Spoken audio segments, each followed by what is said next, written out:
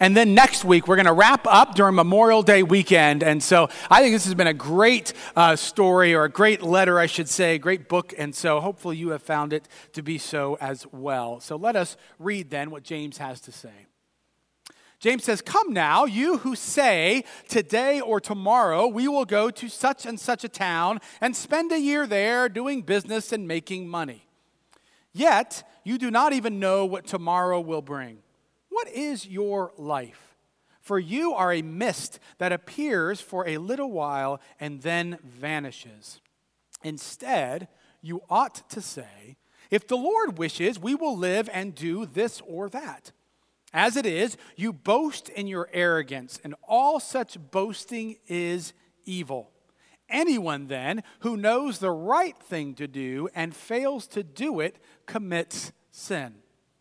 Come now, you rich people, weep and wail for the miseries that are coming to you. Your riches have rotted, and your clothes are moth-eaten. Your gold and silver have rusted, and their rust will be evidence against you, and it will eat your flesh like fire. You have laid up treasure for the last days.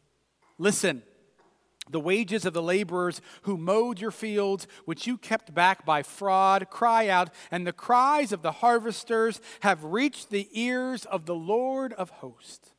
You have lived on the earth in luxury and in pleasure. You have fattened your hearts in a day of slaughter. You have condemned and murdered the righteous one who does not resist you.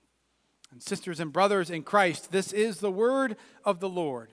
And thanks be to God. Let us pray. God, we do come to you on this beautiful day with yet one more hard word from James.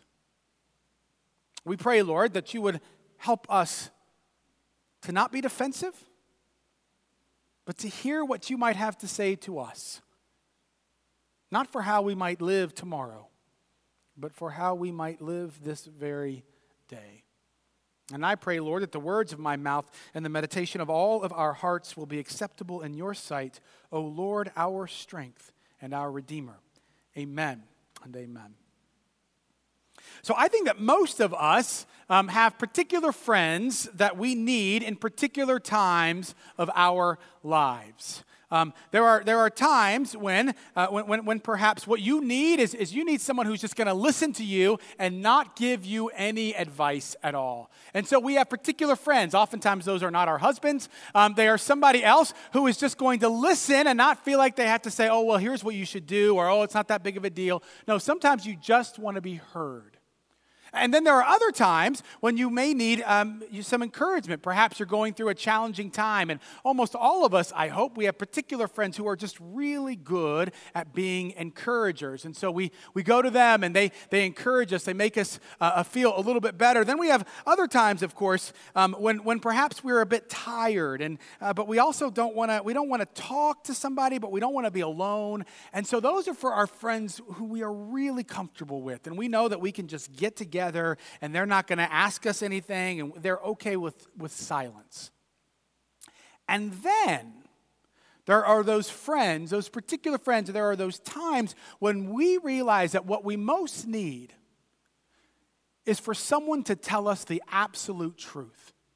And not something that we necessarily want to hear, but something that we know we need to hear. And for me, it seems like these are our James friends. Because James, and hopefully by now, after we've gone through this over the last couple of months, hopefully he's a bit of a friend now to us. James is one of those people, as we have learned, who is going to tell you exactly what he thinks, even if you don't want to hear it. But I think, and this is one of the most important things about friends like this, one of the reasons why we listen to those friends is because we know that they love us, that they care for us, and that they believe in us. And one of the things that seems to me that's critical when it comes to James is to be aware that when James looks at the early church, and I would suggest when James looks at this church even, that what James knows is that this is a place where if we will listen and not just hear, but we will actually begin to do what it is that James is calling us to do, that we could make a radical difference in our lives and in the lives of those in our community and our world. James believes, it seems to me, that the church is the place through which the mission of God can actually happen. So that when James looks at us and he has these words which are not easy to hear, James says the reasons why I am telling you this is because I think that you can actually do this. And if we can do this together, we can make a difference in the kingdom of God. And as we've said throughout James, if part of the desire is for us to go to bed looking more like Jesus than when we woke up, and for the sun to set with our community looking more like the kingdom of God than when the sun rose, then if we would actually listen to these words of James, James says, you can do this if you will follow these words. But they are not easy. James confronts us here in this very beginning of this passage here in the 4th chapter. And he forces us to face something that the vast majority of us do not like to face, which is the reality that our lives are fragile and that we are remarkably vulnerable. These are not the things that we want to hear, but James is very clear. What does he say? For you are a mist that appears for a little while and then vanishes. That makes you feel good, doesn't it? But James is not the only writer to do this. The psalmist tells us to count our days and number them. In other words, to realize that we only have a limited amount of days. Hosea the prophet, when he begins to talk about our lives, he says that they are like the morning mist, like the early dew that disappears, like chaff swirling from a threshing floor, like smoke escaping through a window. Right? These are not things that you find on most Hallmark cards. But James says what we cannot do, and he says there are far too many who begin to make plans and who begin to look at their lives and act as if they are completely in control and act as if there is no question that they will be able to accomplish anything. And James says they think they will do this on their own without being mindful of the reality that our lives are fragile. I told this story probably a couple years ago now about 20 years ago whenever my heart was kind of off rhythm. It had an arrhythmia. They couldn't kind of control it. And so they thought, well, it's probably nothing, but let's do a heart scan anyways and do this ultrasound. And so I laid down there and they came in and they had this little object, whatever it was, and they began to just kind of slowly go over, right, your chest. And all of a sudden, right, I looked up there on the monitor and I saw my actual heart. And I am here to say, if you ever want to know how fragile your life is, get in there and look at your actual heart. It is frightening. Because you sit there and you see these little valves, these little flaps. I don't know how big they are. I could have looked it up. It doesn't matter. I'm telling you, they're not that big. And you watch it, and like, you know, the person, they're just like, okay, well, right there, you can see this. I'm like, can you take this a little more seriously, right? And I could see those flaps, right? And they would just they would open and they'd close. And at some point, you're just like, come on, you can do this. Open, yes. All right, come on, close, yes. And you realize all of a sudden, right, we live our lives just not even thinking about our hearts and thinking like, oh, yeah, this thing's like rock solid. Oh, no. When you look at that, you realize that at any moment, it could stop. And it's this remarkable feeling of fragility and vulnerability. And after that experience, I felt remarkably different about life, right? Now, for a little while, you're just super scared, right? I mean, you're just walking around like, hey, what's up, right? You're kind of frightened, right? But at some point, right, for those of us, I don't think that James wants us to go around and be scared all the time. But I do think that James says there are far too many of us, including followers of Jesus, far too many who are not cognizant of the reality that life is fragile and that it is a gift and that you have done nothing to give yourself life. We easily go on and not even think about the Creator who has given us this life. And one of the great things about understanding how fragile our lives are is it reminds us that we are not God. And so you begin to then start thinking about life in a different way. If it is a gift from the Almighty, then how am I living today? See, and that's another part of the vulnerability and fragility of life that James sees here. He says, don't you make these plans as if you know tomorrow is going to come. But he says, if you really genuinely understand how fragile life is and how it is a gift from God, then you will realize that it means not only is your life a gift, but today is a gift. And there are far too many of us who assume that we have tomorrow, and so who we think we will start working on some of these things tomorrow. And James says, no, think about all the different things that James has been telling us to do. He says that you are to be slow to speak and quick to listen. And do you know when you're supposed to start doing that? Now. James says, don't quit using your tongue to bless and to curse. And start doing that, start making that shift today. James says, start loving your neighbor, not tomorrow, but today. James says, stop being envious and stop coveting. When? Not tomorrow, but today. He says, stop slandering, not tomorrow, but today, right? What oftentimes happens, right? Let's say for slander, right? For gossiping. We have this great little nugget of gossip and we think, oh, that's right. Oh, we talked about this. All right, let me do this one last time.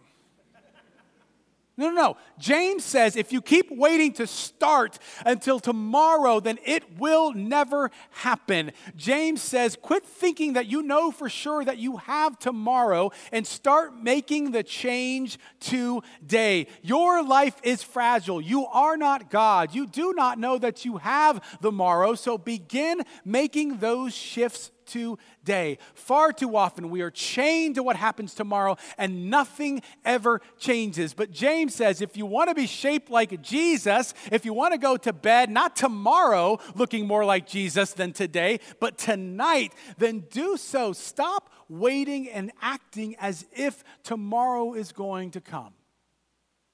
So James begins by saying, look, how are you spending your time? And then James says, well, I want us to think not only about how we are spending our time, but I want us to think about how we are spending our money. Now, this is a little bit more of an awkward part of the passage for us. I hope you heard it. My guess is that most of us did. As I was looking over the passage, I realized that clearly I should have given this part of the passage to somebody else to preach because it is not comfortable. What does James say? James says, come now, you rich people. Weep and wail for the miseries that are coming to you. Your riches have rotted and your clothes are moth-eaten. Your gold and silver have rusted and their rust will be evidence against you and it will eat your flesh like fire. Yay! Now, let me address this quickly. We have far too many engineers in this congregation who have said to me after the 9 o'clock, I realized I should have addressed it. Well, you know, silver and gold technically do not rust. Man, this place is annoying sometimes. I know. People talk about that. James realizes that, okay? This is it's kind of metaphor, people, all right? We need some more literature people and fewer engineers. We realize that. But it is also a very vivid image and should awaken most of us. Now, here's the thing. Most scholars, at least most of the scholars that I looked at, they said, look, here's the reality. There's a good chance that the people to whom James is talking about in this particular part of the passage are not actually in the church. That more than likely what James is describing are people who are wealthy and who are not following Jesus. If you kind of put yourself in the context of James and the early church, while there were some wealthy, that more often than not, they were the poor and the oppressed. And so James kind of talking about the wealthy and what's going to happen to those who are both kind of holding on to what they have and who are more worried about their own luxuries and who are not caring for their workers, that more than likely what James is trying to do is to say, hey, hold on, church. We know that you're being oppressed. We know that you're struggling. We know that while others are worried about their vacations, you're worried about bread. We understand that. But know this, justice one day will come upon those who are wealthy and are not giving it away. So James, and my guess is they're probably right, James very well may not have been thinking precisely of those who are wealthy within the church. So we could, I suppose, just chop this up for that. We could kind of cut out people who we know who are wealthy and not following the church, and we could send them letters with those in there, these little clippings, right? We could do that. But I have a feeling that that's not exactly what James is wanting us to do. I have a feeling, actually, then, that what James wants us to do, rather than say, whoo, glad he wasn't talking to us, is to ask this critical question.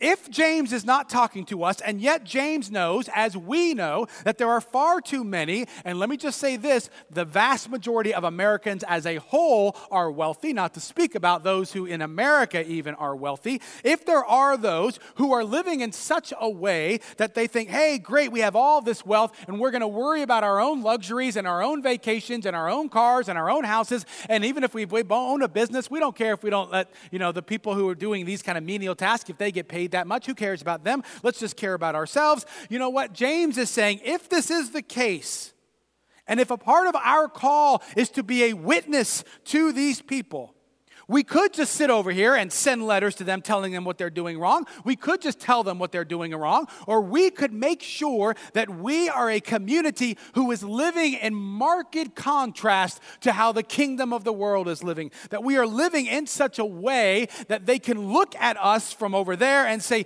here is a group of people who it seems they may have money, they may have this or that, but they are living in a different kind of way. Lesslie Newbigin, I've said this quote before, he was a missionary in India for 40 years from Britain, then he went back to England again and realized that England itself was a mission field. And he said, the best hermeneutic of the gospel, which is just a fancy way of saying the most effective way for us to interpret the good news of Jesus Christ, is not to tell them these things, per se, or to cast judgment on them, but is, he says, a community who is actually living it out. That's a James kind of community who is actually living out the faith that we have been told that we are called to live. So what does it look like for us if we have money? What does it look like for us to spend that money in a way that represents the kingdom of God in marked contrast to the kingdom of this world? Well, one of the parables that is oftentimes brought up when it comes to this passage in James is the parable of the rich fool. We've talked about this parable, 2.5 years ago or so, and you're probably familiar with it. I always remember it because I remember it from this children's storybook I had, and it always kind of frightened me. And it's the story of the rich fool. And here's what the parable is that Jesus says. Jesus says, the land of a rich man produced abundantly, and he thought to himself, what should I do? For I have no place to store my crops. Then he said, I will do this. I will pull down my barns and build larger ones, and there I will store all my grains and my goods. And I will say to my soul, soul, you have ample goods laid up for many years. Relax, eat, drink, and be merry. But God said to him, you fool, this very night your life is being demanded of you. And the things you have prepared, whose will they be? So it is with those who store up treasures for themselves, but are not rich towards God. Now, when I was a kid, I thought that basically what this meant was being rich was bad and being poor was good, which was perfect for me, because after my parents divorced, we were very poor, so I thought we were in good shape. But the more that you look at this passage and you wrestle with it, it seems to me that it isn't quite so clear. In fact, there's some fascinating things going on with this that we can just briefly touch on. One of those is where the parable says, this very night your life will be demanded of you. The word demanded is a financial term. And usually what it meant was, you have taken a loan and now I am calling back that loan. I want that money back. In other words, what God is saying to the rich fool is, you did not spend that money well, you have not spent your time well, and you have not realized it was a gift, and now I am going to demand it back from you. Right? So clearly the rich fool did not realize, did not look at what he had as a gift. But secondly, this passage, this parable would have been like nails on a chalkboard for the community that was listening to this because of what he says. Did you hear what he says? He says this. He says, I will do this, and I will pull down my barns and build larger ones, and there I will store all my grain and my goods. First of all, they would never have made a decision on their own. This was not an individualistic society. They would have gone to the elders out at the town gates, and they would have said, you know what, I've got this extra grain. What do we think? What should I do with this? And they would have decided that together. But secondly, they never would have said this was my grain. This was my food. There was always a sense that when you had something, one of the questions was not just how does this money, how does this grain make a difference in my life, but how does it make a difference in your life? How might it make a difference in the life of the world? In other words, when we get a job promotion, when we get a job at all, whatever it may be, when we have money, when we win the lottery, when someone passes away and we get inheritance, whatever it may be, the question should always be this: how does this money simply change my life, but how might this money change the world? And see, that is a kingdom of God kind of way of living. One of the great things that Ken Bailey says about this particular parable is he says this. He says, the rich fool had enough money to buy a vacuum and then to live in it. Let me put that in our own terminology that I oftentimes hear. The rich man had enough money to buy his bubble and then live inside of it. How often do we hear about the bubble that we are able to live in our area? Because the reality is this: wealth will almost always naturally begin to distance you from others. And so what James is saying is we need to poke a hole in that bubble by the way in which we are living. And how can we begin to poke a hole in that bubble so that we can help others to see this is what happens when you have money? These are the kinds of questions that you begin to ask. Now, those of you who have gone to ZPC long enough, you know already, you're predicting where I'm going with this, which is that I am going to say that we should do a better job. I am not someone, I don't know why this is, it's just my personality. I am not someone who loves to just promote ourselves. Right? And I hope this isn't slander, I get annoyed at times by pastors who just seem to be promoting everything great that they're doing. We're just great, we're fantastic. It annoys me, and I think it annoys some of you too. Maybe not, but so... Right? I always think we could be doing more. It's how I look at things. I always think that we could be doing more. But here's something I want you to know, and I believe this was from the Spirit. The 17th verse of chapter 4 says this: those who know the good they should do and do not do it, they are sinning. And so what I want you to know this morning, there is not going to be any but or anything like that. I want you to know how thankful I am to you for the way that you give. Our fiscal year ends in May 31st, right? I did the knuckle count. It's May 31st. And 2 Sundays ago, we met our budget 3.5 weeks early. And I want you all to know how thankful I am to you for that. How much I am giving God praise for your generosity. The truth is, when the money's not coming in, I'm more than happy to stand up here and say, come on, we can do this. It's our call. And so I want to equally then say, I want to give God praise for the generosity that you all have had, because you realize, it seems to me, that the money that you have and the money that the church has is not just here to change my life or to change our lives, but is to change the world for the kingdom of God. And we're not perfect at this, but we try to exemplify that as a church. We try to serve as an example. Right? That's why this fiscal year, what we've given away in our operating budget, what we've just given away is around $530,000. When you think of other giving that we have designated, it's probably much closer to $600,000 of the $2.3 million that we've given that is just simply going elsewhere. I want you to know it's going to places like a ministry that helps Syrian refugees. Right? People who have left because of the fact that you all have said, this isn't just for me or for one more vacation or one set higher of a nicer car or 10,000 more square feet or whatever else. That's a lot, I guess. But whatever else it may be, because of that, you have helped someone who was fleeing a war. I want you to know that. I want you to know you have helped those who are struggling with racism and violence in northwest Indianapolis and on the east side of Indianapolis.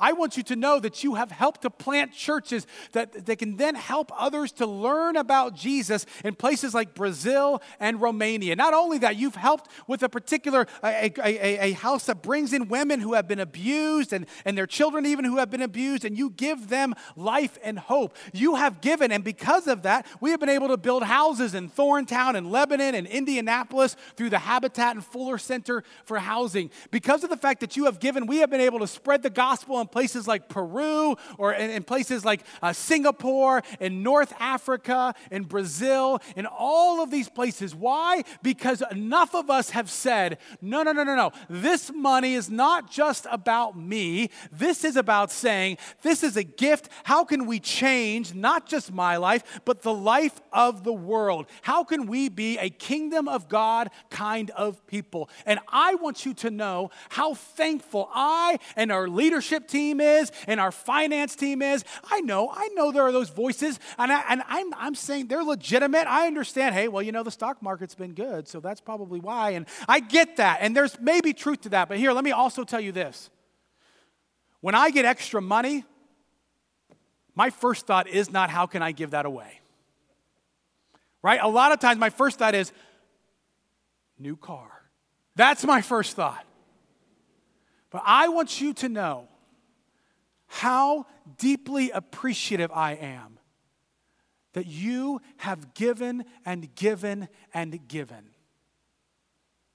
I am thankful to God that you have not been content to build a bubble and then live inside of it.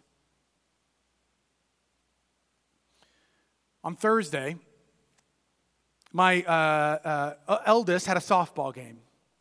If you have children, you know this, that when you're riding around in a car, oftentimes that's when you have kind of life lessons that you're trying to teach, right? And so it was me and my two oldest girls, and we were driving to Lions Park from my house, which is about 2 minutes. We probably should walk, but we don't. And so we're driving.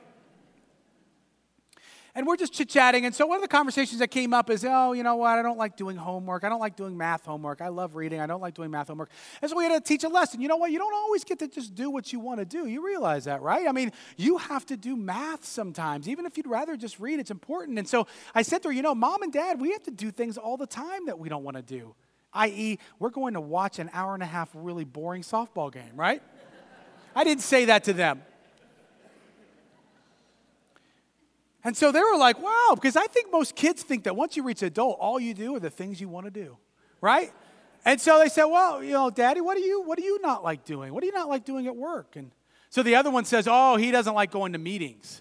I don't know where they got that from. Must have been their mom that told him that. But I said, well, And so I told him a few of the things I didn't really like that much, things I don't really, get all that joy out of. And so then one of them said, well, what do you really like? And so I said, oh, well, I like doing this. I like preaching. I like being able to do these things. And then I remembered, I said, well, there are meetings that I really enjoy being a part of.